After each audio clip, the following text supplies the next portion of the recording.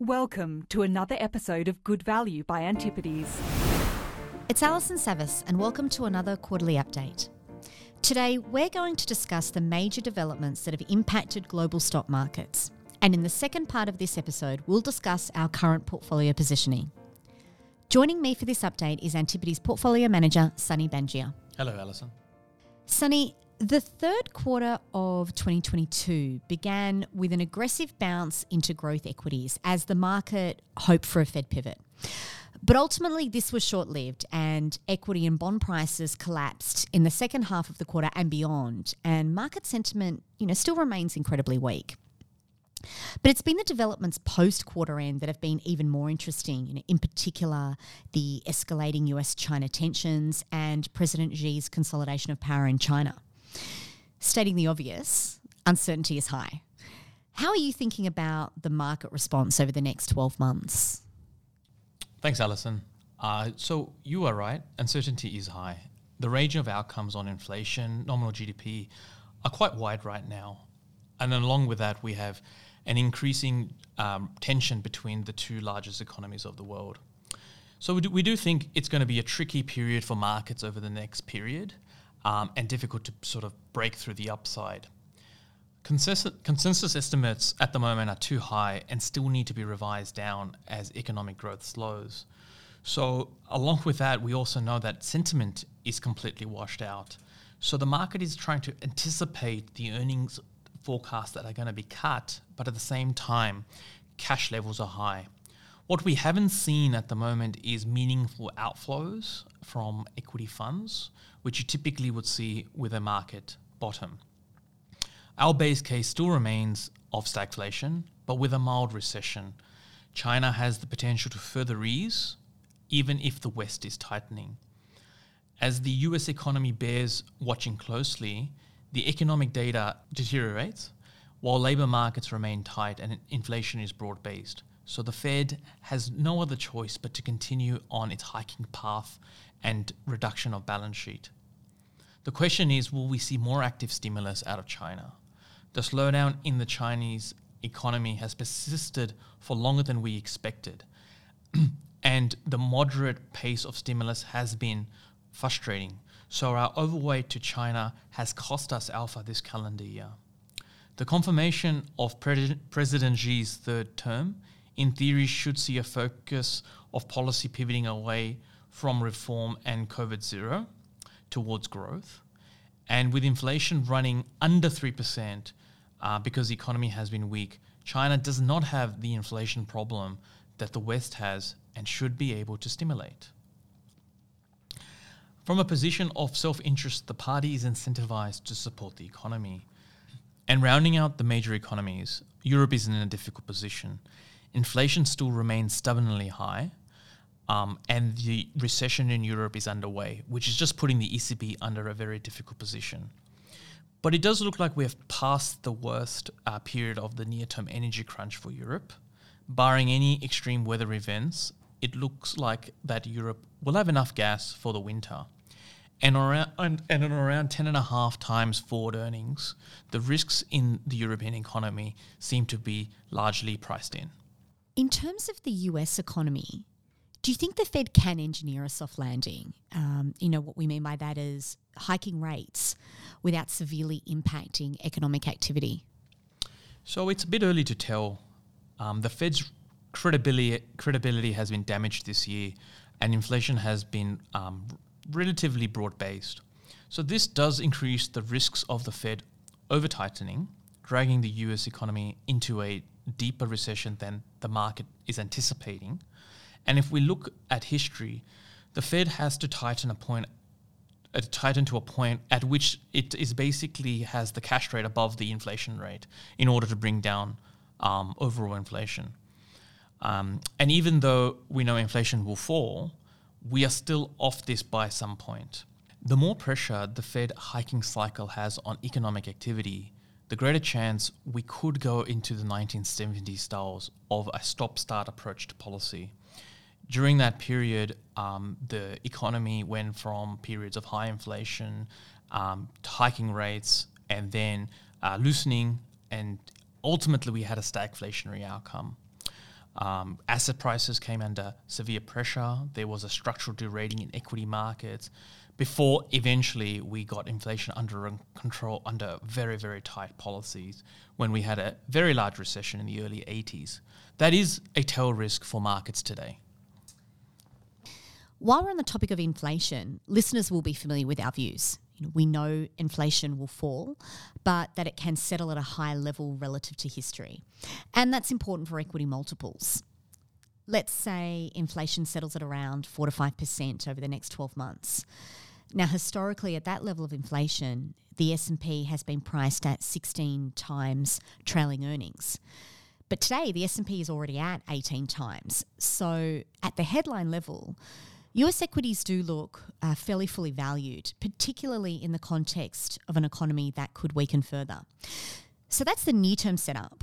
Sunny, can you take us through our longer-term thinking around inflation? Sure.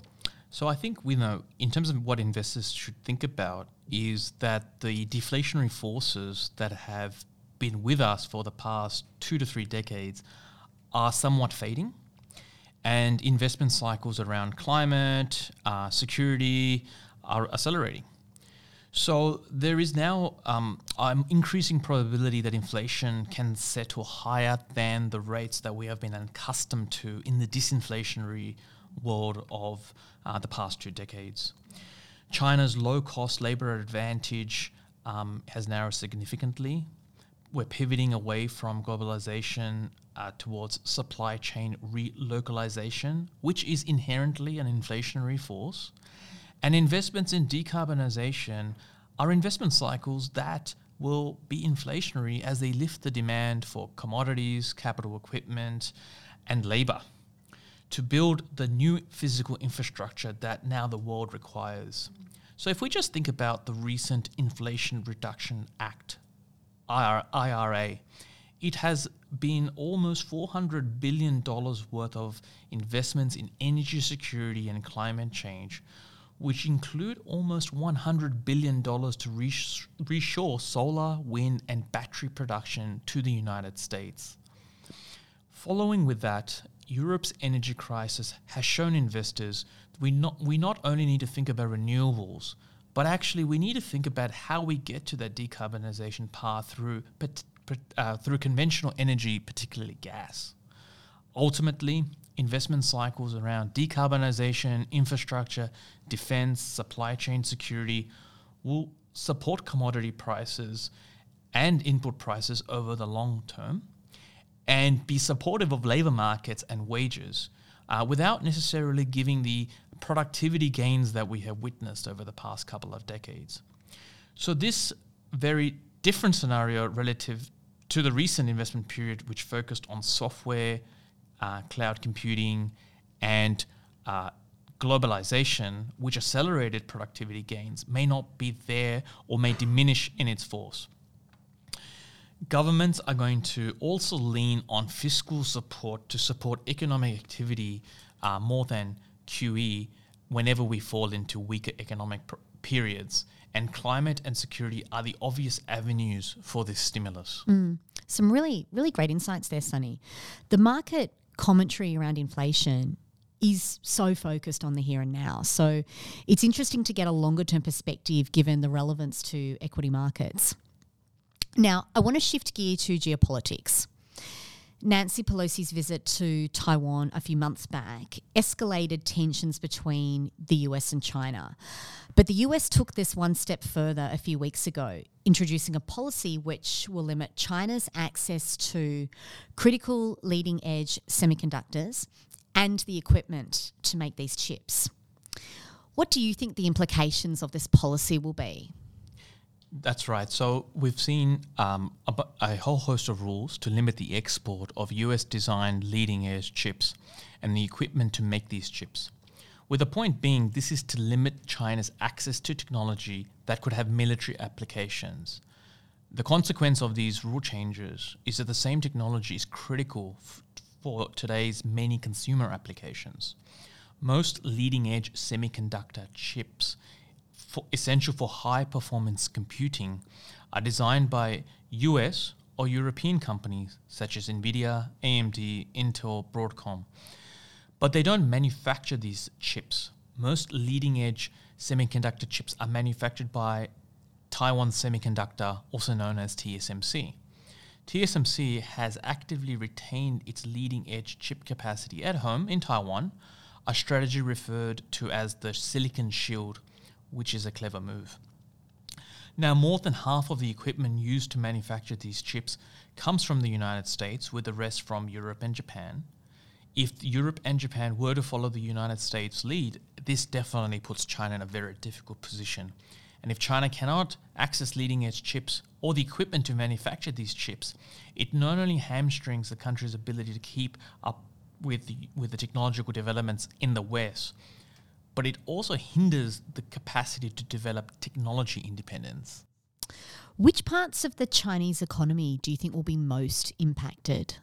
So, firstly, we do think the Chinese hyperscalers will be impacted, these being Tencent, Alibaba, Baidu, where the bulk of data spend is AI-centric for current consumer use around content creation, search, natural language programming.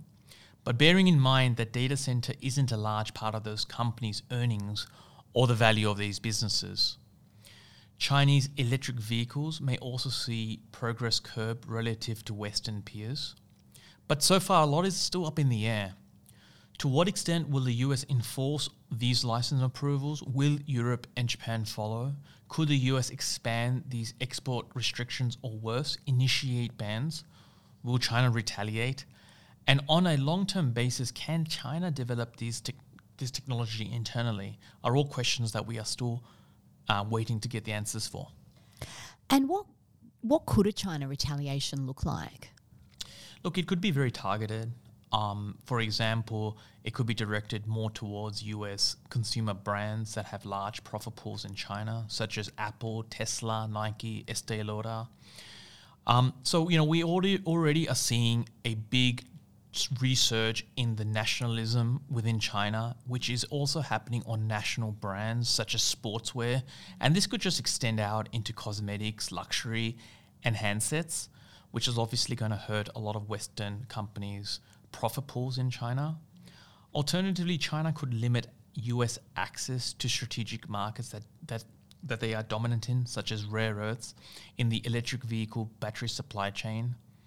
At this stage, we still consider a Taiwan hot war scenario relatively remote, given the US and China's codependence on Taiwan, or should we say TSMC.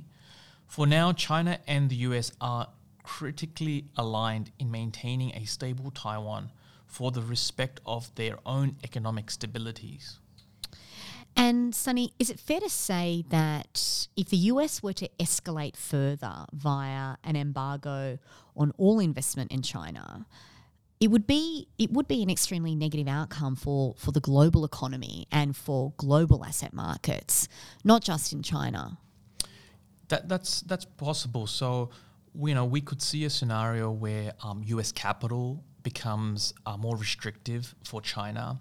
What this would mean is that this capital might, as a result, go to other emerging markets such as India, Indonesia, Brazil, Mexico's, which are beneficiaries not just because of reshoring opportunities away from China, but also capital deployment opportunities from US investment funds. Within China, also what will happen is China becomes a more isolated economy, and capital in China stays within China. So we just enter a more multipolar world. Now, we've recently had the confirmation of President Xi's third term. The market is concerned about Xi's consolidation of power, this ongoing commitment to zero COVID, and the fact that the property sector remains weak. So, look, I know that's a lot to unpack, but it would be great to hear your thoughts on these topics, Sunny. Absolutely. And so the formation of the Politburo, consisting of President Xi's supporters, is potentially a near-term negative in terms of the economy, but is not also unexpected given Xi's behavior in his first 2 terms. The economy will remain lackluster while COVID-0 is a focus and the property market is in decline, of which both are closely linked. COVID-0 saw overall construction grind to a halt, severely impacting liquidity in a sector in the property sector, which relies on pre-sales to fund construction. So outside the top developers and the state-owned developers, access to capital has been completely cut off. But the central government has recently stepped in to support troubled property developers to get completions moving on. Look, these aren't bailouts, rather it's supporting completions in the sector and to support consumer confidence. We think primary sales will stabilise between 11 to 12 million units per annum, not the 15 plus units that we've seen over the past 5 years. A structurally smaller housing market will see the riskiest property developers leave the industry, but importantly, and it's worth labouring, we do not see systematic risk to the banking system. Property developers only account for 6% of system loans, and the banking system has sufficient capital to absorb losses. But notwithstanding, it's obviously impacting economic activity. But what I think is still being missed is that the PBOC is keeping monetary policy loose. Money supply is accelerating at the fastest pace it's been in the past 5 years, at 12% year on year, and the credit impulse has turned positive. The credit impulse is the change in credit relative to the change in GDP. But rising money supply hasn't been felt through the economy yet because of the COVID-0 policies the government is implementing. The party is sticking with its COVID-0 rhetoric, but it is clear on the ground mobility is rising, as we can see this through traffic congestion, higher cargo, freight movements, subway movements, and intracity movements. We are not going to have a big bang reopening in China like we saw in many developed markets, but China will continue to ebb and flow along a path towards a normalization of activity. At 9 times forward earnings, the market isn't really factoring in a rebound in activity or the potential for this stimulus to feed into higher levels of activity. And so whilst we have reduced our exposure to China over the past 6 months at about 10% at present, we still feel very comfortable on long-term holdings such as Yum China, Midea, and JD.com, which are all strong domestic businesses with attractive valuations, growth prospects, and are stories that are more about self-help. And has that reduced weighting to China been allocated to other emerging markets or to developed markets? It has been allocated to other emerging markets that we like. For example, we have had a positive view on India for many years, and we own ICICI Bank, which has been a long-term holding of the fund since our inception. But also we are positive on other economies like Indonesia, Brazil, and Mexico, where we've been allocating capital.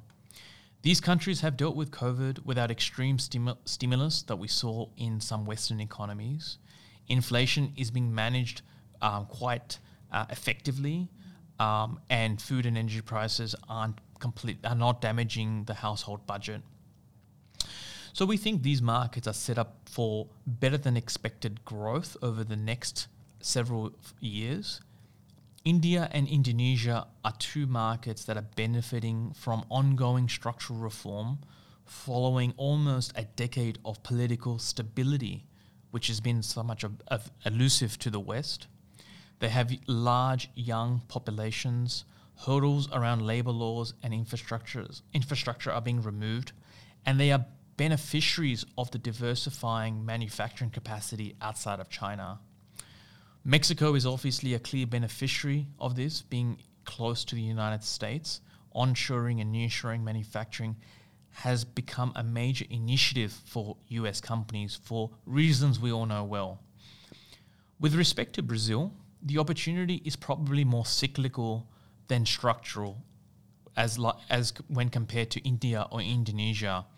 The passing of the election reduces political risk, and if the current President Lula balances the cabinet with more centrist candidates, we could see an attractive balance between spending and reform. Emerging market valuations are very attractive, with approximately 40% discount relative to developed markets in a more interesting political backdrop, better than expected growth, and is one of the largest discounts in the past 20 years. In the second part of this podcast, Sunny, I want to focus on the portfolio. We know uncertainty has risen, but that doesn't mean there aren't interesting opportunities. Can you take us through how the portfolio is being positioned to navigate these markets? Yeah, so given everything we have discussed, we've been focused on reducing the cyclical tilt in the portfolio and adding to the more defensive parts of the portfolio and beneficiaries of long-term investment trends. For example, we have now just over 10% of the long book in healthcare, anchored by Merck and Sanofi. We have owned Merck for a while, but it is now one of our largest positions in the portfolio. What do we like about Merck? It's a business that generates a third of its sales outside drug development from its vaccine and animal healthcare businesses. Now, these are sticky, long-duration businesses with consolidated market structures and high barriers to entry, which deserve to trade on high multiples relative to pharma. Gardasil, Merck's HPV vaccine, which has proven to prevent a wide variety of cancers, has next to no competition and a long runway for growth. And in their animal healthcare business, which has very strong brand equity, particularly in the animal herd segment. In terms of their pharma business, Keytruda is the most successful immuno-oncology drug, generating $20 billion of revenue, with revenue still growing in the mid-teens. We know patent cliffs begin from 2028, but combination studies with next-generation immuno-oncology drugs could extend Keytruda's dominance. Merck is growing earnings at about 12% per annum and is valued at 13 times PE. We've also bought into Gilead recently, which is well known for its HIV franchise, and it has recently managed to push out the patent cliff to the early 2030s. It continues to work on new treatments like long-lasting oral tablets and injectables to extend its dominance in HIV. Gilead is trading on 10 times earnings. It has a 10% free cash flow yield and a 5% dividend yield. Its current market cap is underwritten by its HIV franchise alone, so the market isn't really pricing in much success from its oncology pipeline. Investors commonly flock to consumer staples in times of economic uncertainty. And the other day, I pulled up the chart of Woolworths and I was taking a look at that company. It's priced at 20 to 25 times earnings, which is a pretty punchy multiple for a company that's historically grown earnings at 5% per annum. Are there better hiding places for investors? Yes, in whiskey. And as a result, we've added to a business by the name of Diageo. Now, jokes aside, it's a global spirits business headquartered in London and has operations all over the globe. Listeners and avid drinkers would know familiar brands like Johnny Walker, Don Julio, Gordon's, Smirnoff Vodka. These are all famous Diageo brands. Strictly speaking, it's not a consumer staple, but it is a very defensive business. The company has 5% share of the total alcohol consumption globally, which doesn't sound like a large number, but this is an incredibly fragmented market, and Diageo is one of the leading players. It is taking market share in categories that are growing. Tequila and Scotch whiskies are good examples, and it has strong inherent pricing power. The aging of raw materials means Diageo is facing lower inflationary pressures than other defensive parts of the market like consumer staples, which are feeling the brunt of today's rising costs. It has good control over its distribution network, which will protect market share, and has provenance protections. For example, Scotch whisky can only be made in Scotland. Tequila production is limited to a specific agave plantation in Mexico. This, as a result, keeps barriers to entries high. And even if the consumer does face more weakness. Diageo can benefit from downtrading. Drinking spirits at home is half the price compared to the bar. And there is no impact to Diageo's margins because it sells the same bottle to the wholesaler at the same price. So Diageo is on 20 times earnings. Its business is growing in the low teens. And so while it's not as cheap as our healthcare names, it definitely gives us a diversified and interesting exposure. It is definitely in the cheaper end of all the consumer staple peers, but growing at a much faster rate. But also we have reflected it in the position sizing, where it is about half the position size of Merck. Well, Sunny, we've covered a lot of ground today. Everything from market outlook, inflation, geopolitics, and Diageo. And I think we've both earned a drink now. Thank you, Alison. For any further information on Antipodes, head to our website antipodes.com, and you can also follow us on LinkedIn and Twitter. And don't forget to subscribe to this podcast so you can get an alert when the next episode is released in a few weeks' time. Please remember this content is general information only. It is not advice of any kind and doesn't take into account your personal financial situation, objectives, or needs. You should seek professional advice before making any financial decisions.